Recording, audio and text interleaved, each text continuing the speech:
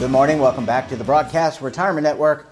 I'm Jeff Snyder. This is BRN Weekly for Saturday, December 23rd, 2023. And our top story today is the Santa Claus rally for real. Well, joining me now to break it all down is Jane King. She's a financial journalist joining us from the NASDAQ. Jane, Merry Christmas, Happy New Year's to you. Thanks so much for joining us in the program this morning. Yes, great to be with you, Jeffrey. Happy New Year. Yep, Happy New Year. And our last official BRN Weekly. You've been a great addition. I just want to say shout out to my mom who loves watching Jane King, but and a lot of other people, by the way. But you've been a great addition. Your analysis spot on. So appreciate that. We look forward to partnering again in 2024. Jane, I want to ask you about the Santa Claus rally. So have we been naughty or have we been nice? Well, Santa was in full force this year. I mean, this started like it was almost like clockwork. November 1st. Remember we had that horrible September and October, things look terrible. November 1, boom. I mean, things just started going up and we haven't even looked back. So, I mean, we had that sell off, 400 points or so right before Christmas, but turned around, made it almost all of it back up the next day and charging forward. So, the markets clearly want to go higher, and we'll see what happens in the new year. Yeah, I mean, we're not going to prognosticate here, but when you look at some of the data, Jane, I know they revised down the GDP number for Q3, or the Q3 number was trending a little bit downward. But overall, job claims, everything, the economic outlook, pretty positive going into 2024. Well, but it's not so positive that the Fed couldn't lay off interest rate increases. So that's what the markets love. I mean, we've got like the GDP number, I think it was 4.9%. We expected a little higher than that, but that was actually good news because it means that the market's not overheating. The Fed can, has a little wiggle room in terms of interest rates. So even that was seen as a positive. Yeah. And any sense from here we are, we're talking we always talk Friday morning, so it's the 22nd, but any sense of how retailers did Black Friday, or I guess after Halloween, because that's when they started doing a lot of the sales. Yeah. But are they in the clear? Because, and I want to put that in the context, there's like all this credit card debt, and I wonder if consumers held back or if they actually went out and just said, hey, screw it, I'm going to buy something because it's a revenge buying. So I think the takeaway is that the season has been pretty good. We saw Black Friday very strong. Cyber Monday was very strong. People are charging things on credit cards and on these new buy now, pay later apps like Affirm and Klarna and others. So those are getting a lot of use. In fact, those are up 40% compared to last year. So while sales have been good, a lot of retailers have said they've noticed people are looking more for discounts. They're waiting longer on big purchases. So there's kind of like, it's almost like a tale of two stories. Sales are going well, but people are still cautious. I think they're just really looking for deals. Yeah, look, I mean, who wouldn't, right? I mean, I think jobless claims are down, if I'm not mistaken, if I recall the last report. But I'm not sure that people's salaries have kept pace with this inflation. So maybe people are just like, how can I get what I want? Do I really need that? So they're prioritizing and they're saying yes or no, and can I get a deal over here at Target versus Amazon versus Walmart, right? I mean, that's really what they're trying to do. And online sales were as high as they were during the pandemic, and the theory is that people were looking for deals, so they were going online and they could compare prices, with inflation, and so that was why we saw so much buying online this year. Yeah. Last question. You're sitting in front of the NASDAQ, or not actually in front of the building, but you're sitting in front of the big board at the NASDAQ. Maybe you're outside. I don't know. I forget how it's all configured. But anyway, you're not banging your way in. But I guess I want to ask you about the Magnificent Seven tech stocks. We talked a little bit about that last week. Expectations for 2024.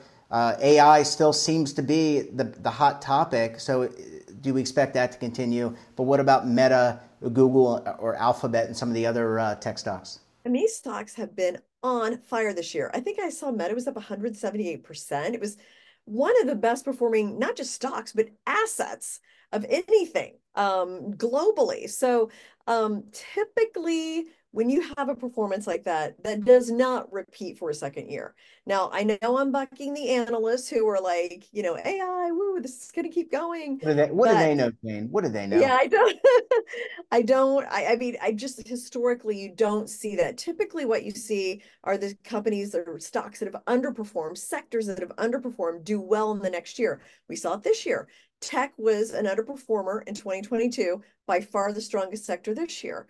So, what sectors have underperformed in 2023? Energy, that's been a big one. Oil Yeah. prices have been down, energy stocks have been down. I would keep my eye on that for next year, but who knows? Time will Yeah, tell. no. And look, Apple, they finally, after 7 years, I bought my wife and I a new iPhone. So they finally got us. Hopefully they'll come up with some new innovative products. They're kind of still, in my opinion, I'm not going to put words in your mouth, but they're kind of staying on the device as the main driver of. Yeah.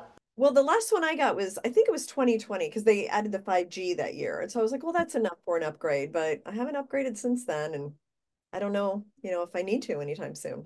No, I mean, from my perspective, I didn't really need to. Had I not had dropped my iPhone 10 numerous times, my wife's like, it's just time. It is just time. Jane, we're going to leave it there. We wish you and your family and, of course, our audience a Happy New Year. And we look forward to having you back on the program in 2024. We'll see you then. Thanks, Jane. Wishing you a very Happy New Year. We'll see you in 2024.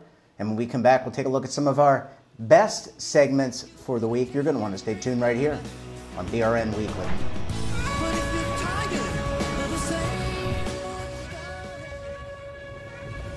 Imagine a new television network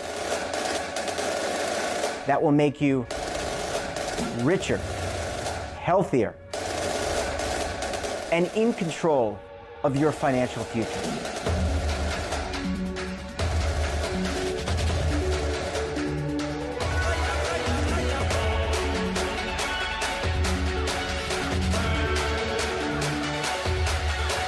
This network is for the policewoman in Nashville, Tennessee, the baker in Dubuque, Iowa, the teacher in Lexington, Kentucky.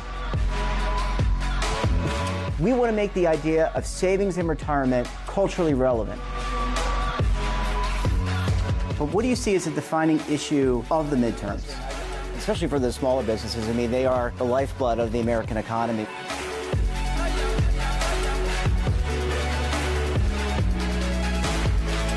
Featuring exclusive interviews, current affairs, and docuseries. 33 years old, you retired early. The philosophy is money only matters if it helps you live a life that you love. But you got to start thinking about retirement as soon as you get in. The Broadcast Retirement Network will drive very high engagement with premium partnerships. So this isn't retirement and savings for your parents or grandparents. This is for all Americans. And we're going to change the way you think about money.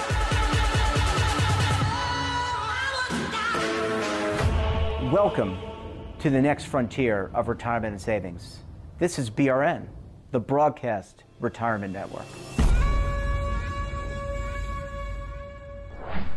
Welcome back. Well, it was another great week of topics, great guests, great shows overall. We kicked off the week at discussing harnessing the power of technology as we age. Let's take a look.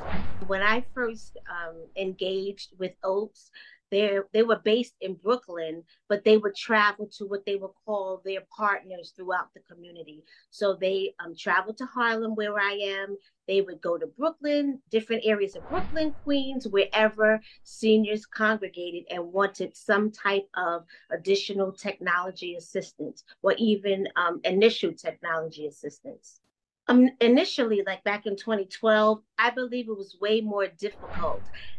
Nowadays, when seniors kind of want to know how to do something via iPad or the computer, they're quick to go onto YouTube. Yep. But back in 2012, that was not the lay of the land at the time. So I know personally when Oates came to Abyssinian, I was doing some work with Abyssinian Development Corporation. And when they came to the community space, you could tell how intimidated just about all of the seniors were with even trying to turn the iPad on. And like within about maybe a good 2, 3, maybe 4 sessions, you saw the comfortability because the instructor, and I'm so sorry, I don't remember his name, he just made them feel so relaxed. And he was actually a senior. So I think that kind of knocked down a little bit of the intimidation because it was a senior teaching other seniors. And even with the transition to telehealth, um, Zooming so much, because again, a lot of seniors who have family that may be down south or in different boroughs, that's how they kind of stayed in touch during the pandemic. And I know in Harlem, particularly, Zooming, iPadding was great, but there was still a digital divide as far as having high tech internet service. Yeah, yeah. So, and I know that was one of the things that, happened with some of the younger students as well. So it's one thing to learn the technology, but also making sure that high speed connections are in place so that when senior and at a discounted cost. Because one issue, and I remember I spoke to an elected official in my community during the pandemic, I was like, you need to cooperate and partner with these cable companies so that at the end of the day, they're offering discounts for seniors and for low income people, especially during the pandemic. So it's one thing to have the technology, but then not to be able to have the high speed connections so that you can get the best of the device that you're using is kind of counterproductive. Next up, we discussed what's becoming effective on January 1st with Secure 2.0. Let's take a look. There was a relatively small piece of Secure 2.0 provides something that we've worked for a number of years in the 529 industry to allow some transition, some kind of rollover or contribution from a 529 account to a Roth IRA.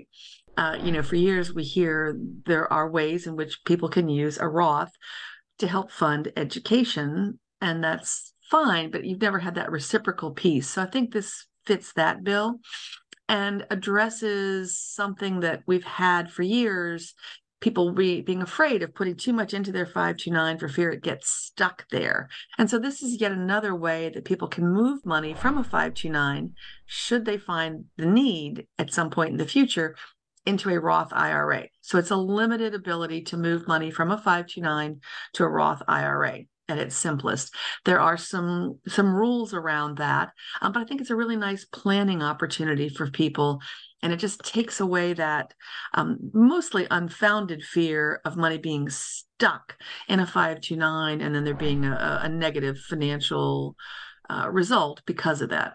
And some of this we're not 100% sure, but the industry has really come together, and that's, I think, been a really nice thing that Virginia 529 and our colleagues across the country have spent a lot of time talking about this and trying to interpret. We have requested guidance from Treasury. We anticipate it coming sometime in 2024.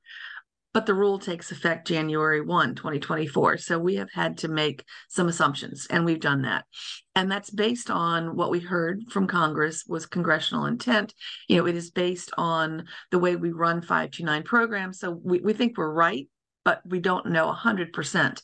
What we do know is that the account has to have been established for at least 15 years. Now, what we've interpreted is that it doesn't have to be the exact same account with the same account owner and the same beneficiary for 15 years. There's a relating back, and that's typical for a 529 account because there's a lot of flexibility to change an account owner or a beneficiary for a 529 account. So as long as you can trace an account for 15 years, our interpretation is that will work for purposes of the Roth rollover or transition. That's another characterization. Everything we can tell, and the new rules for the form to report on a Roth contribution seems to support this, that it will be treated as a contribution, that is new money to the Roth. So you won't need to be tracing whether it's earnings or, your principal was when you roll it over, which you would in a rollover.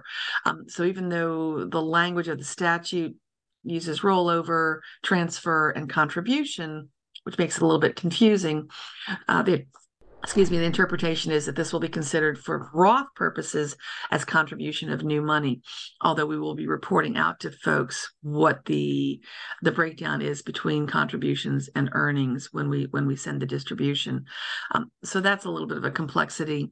There's a 5-year rule that I hope doesn't confuse people too much, but it basically just looks and says the money has to have been, or some money has to have been in your 529 account for 5 years prior to the Roth contribution.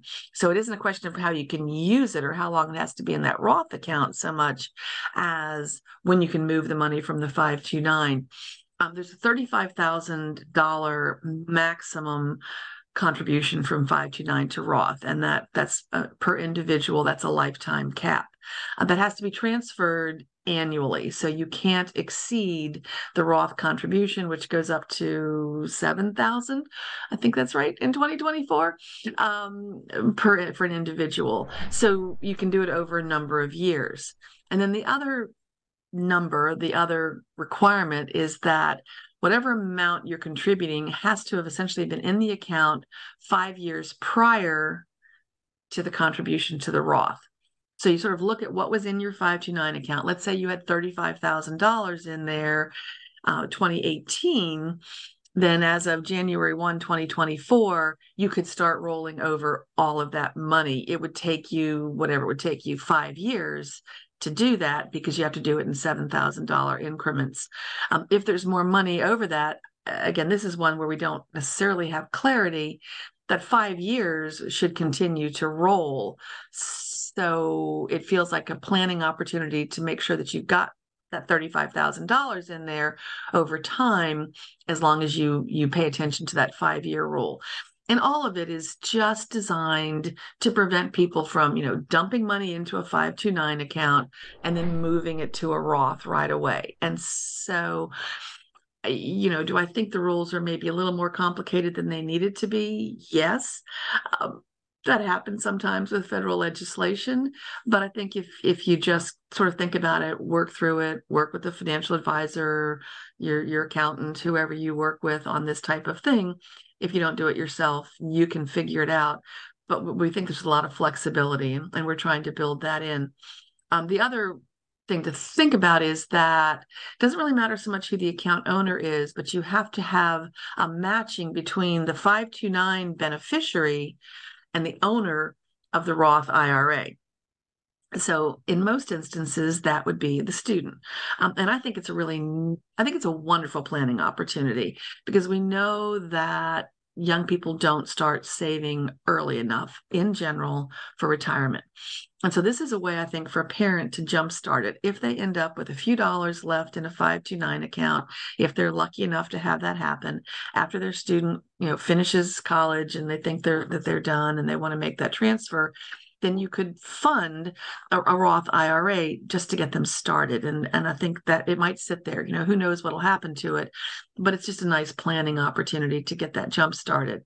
But again, another interpretation that we've made is that there are no restrictions on changing beneficiaries in your 529 account. There are no tax implications as long as you do it within your family tree, basically up and down the family tree.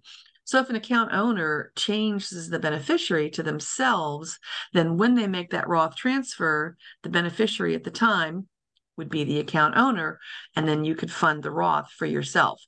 So for someone who has maybe funded their children's education and said, oh, but I didn't put quite enough into my own retirement, it's an opportunity, again, limited, but an opportunity to put some of that money back into your retirement fund by making those changes. So a few complexities in it, but some nice planning opportunities. And the technical corrections did not address these threshold questions. And the main ones really are making sure that 15-year relates back. We feel pretty comfortable with that. Again, that's every indication is that is correct. That's what we'll be doing. And I also feel confident that if Treasury should decide we're wrong, there'll be an opportunity to fix it. That they will allow us, if we're giving advice, telling people we think you can do this, and we're allowing them to do it, Treasury is usually pretty good at providing a window to undo or to fix whatever happens. So I'm not too concerned about that. That's the main one, that and the changing of the beneficiary. And again, there's just no indication and there's no reason that you shouldn't be able to change the beneficiary, because we've always been able to do that for 529 accounts for all other 529 purposes. So to me, it just makes sense. But they've said sometime in 2024. So that's when we anticipate it. But whether that's going to be early in 24 or later, no clue. And that wraps up this episode of BRN Weekly. Have a topic of interest, someone you think we should talk to? Drop us a line. And don't forget, for all the latest curated news and lifestyle, wellness, finance, tech, so much more, and all in one place, check out today's edition of our daily newsletter, The Morning Post. Want to search our archives, check out our latest content? Then visit our website. We're back again tomorrow for our last edition of BRN Sunday. I'll be joined by David Levine, one half of the Legal Eagles and part of Groom Law Group. And then Oliver Rennick of the Schwab Network will be here to break down markets one last time for the year. Until then, I'm Jeff Snyder. Stay safe, keep on saving, and don't forget, roll with the changes.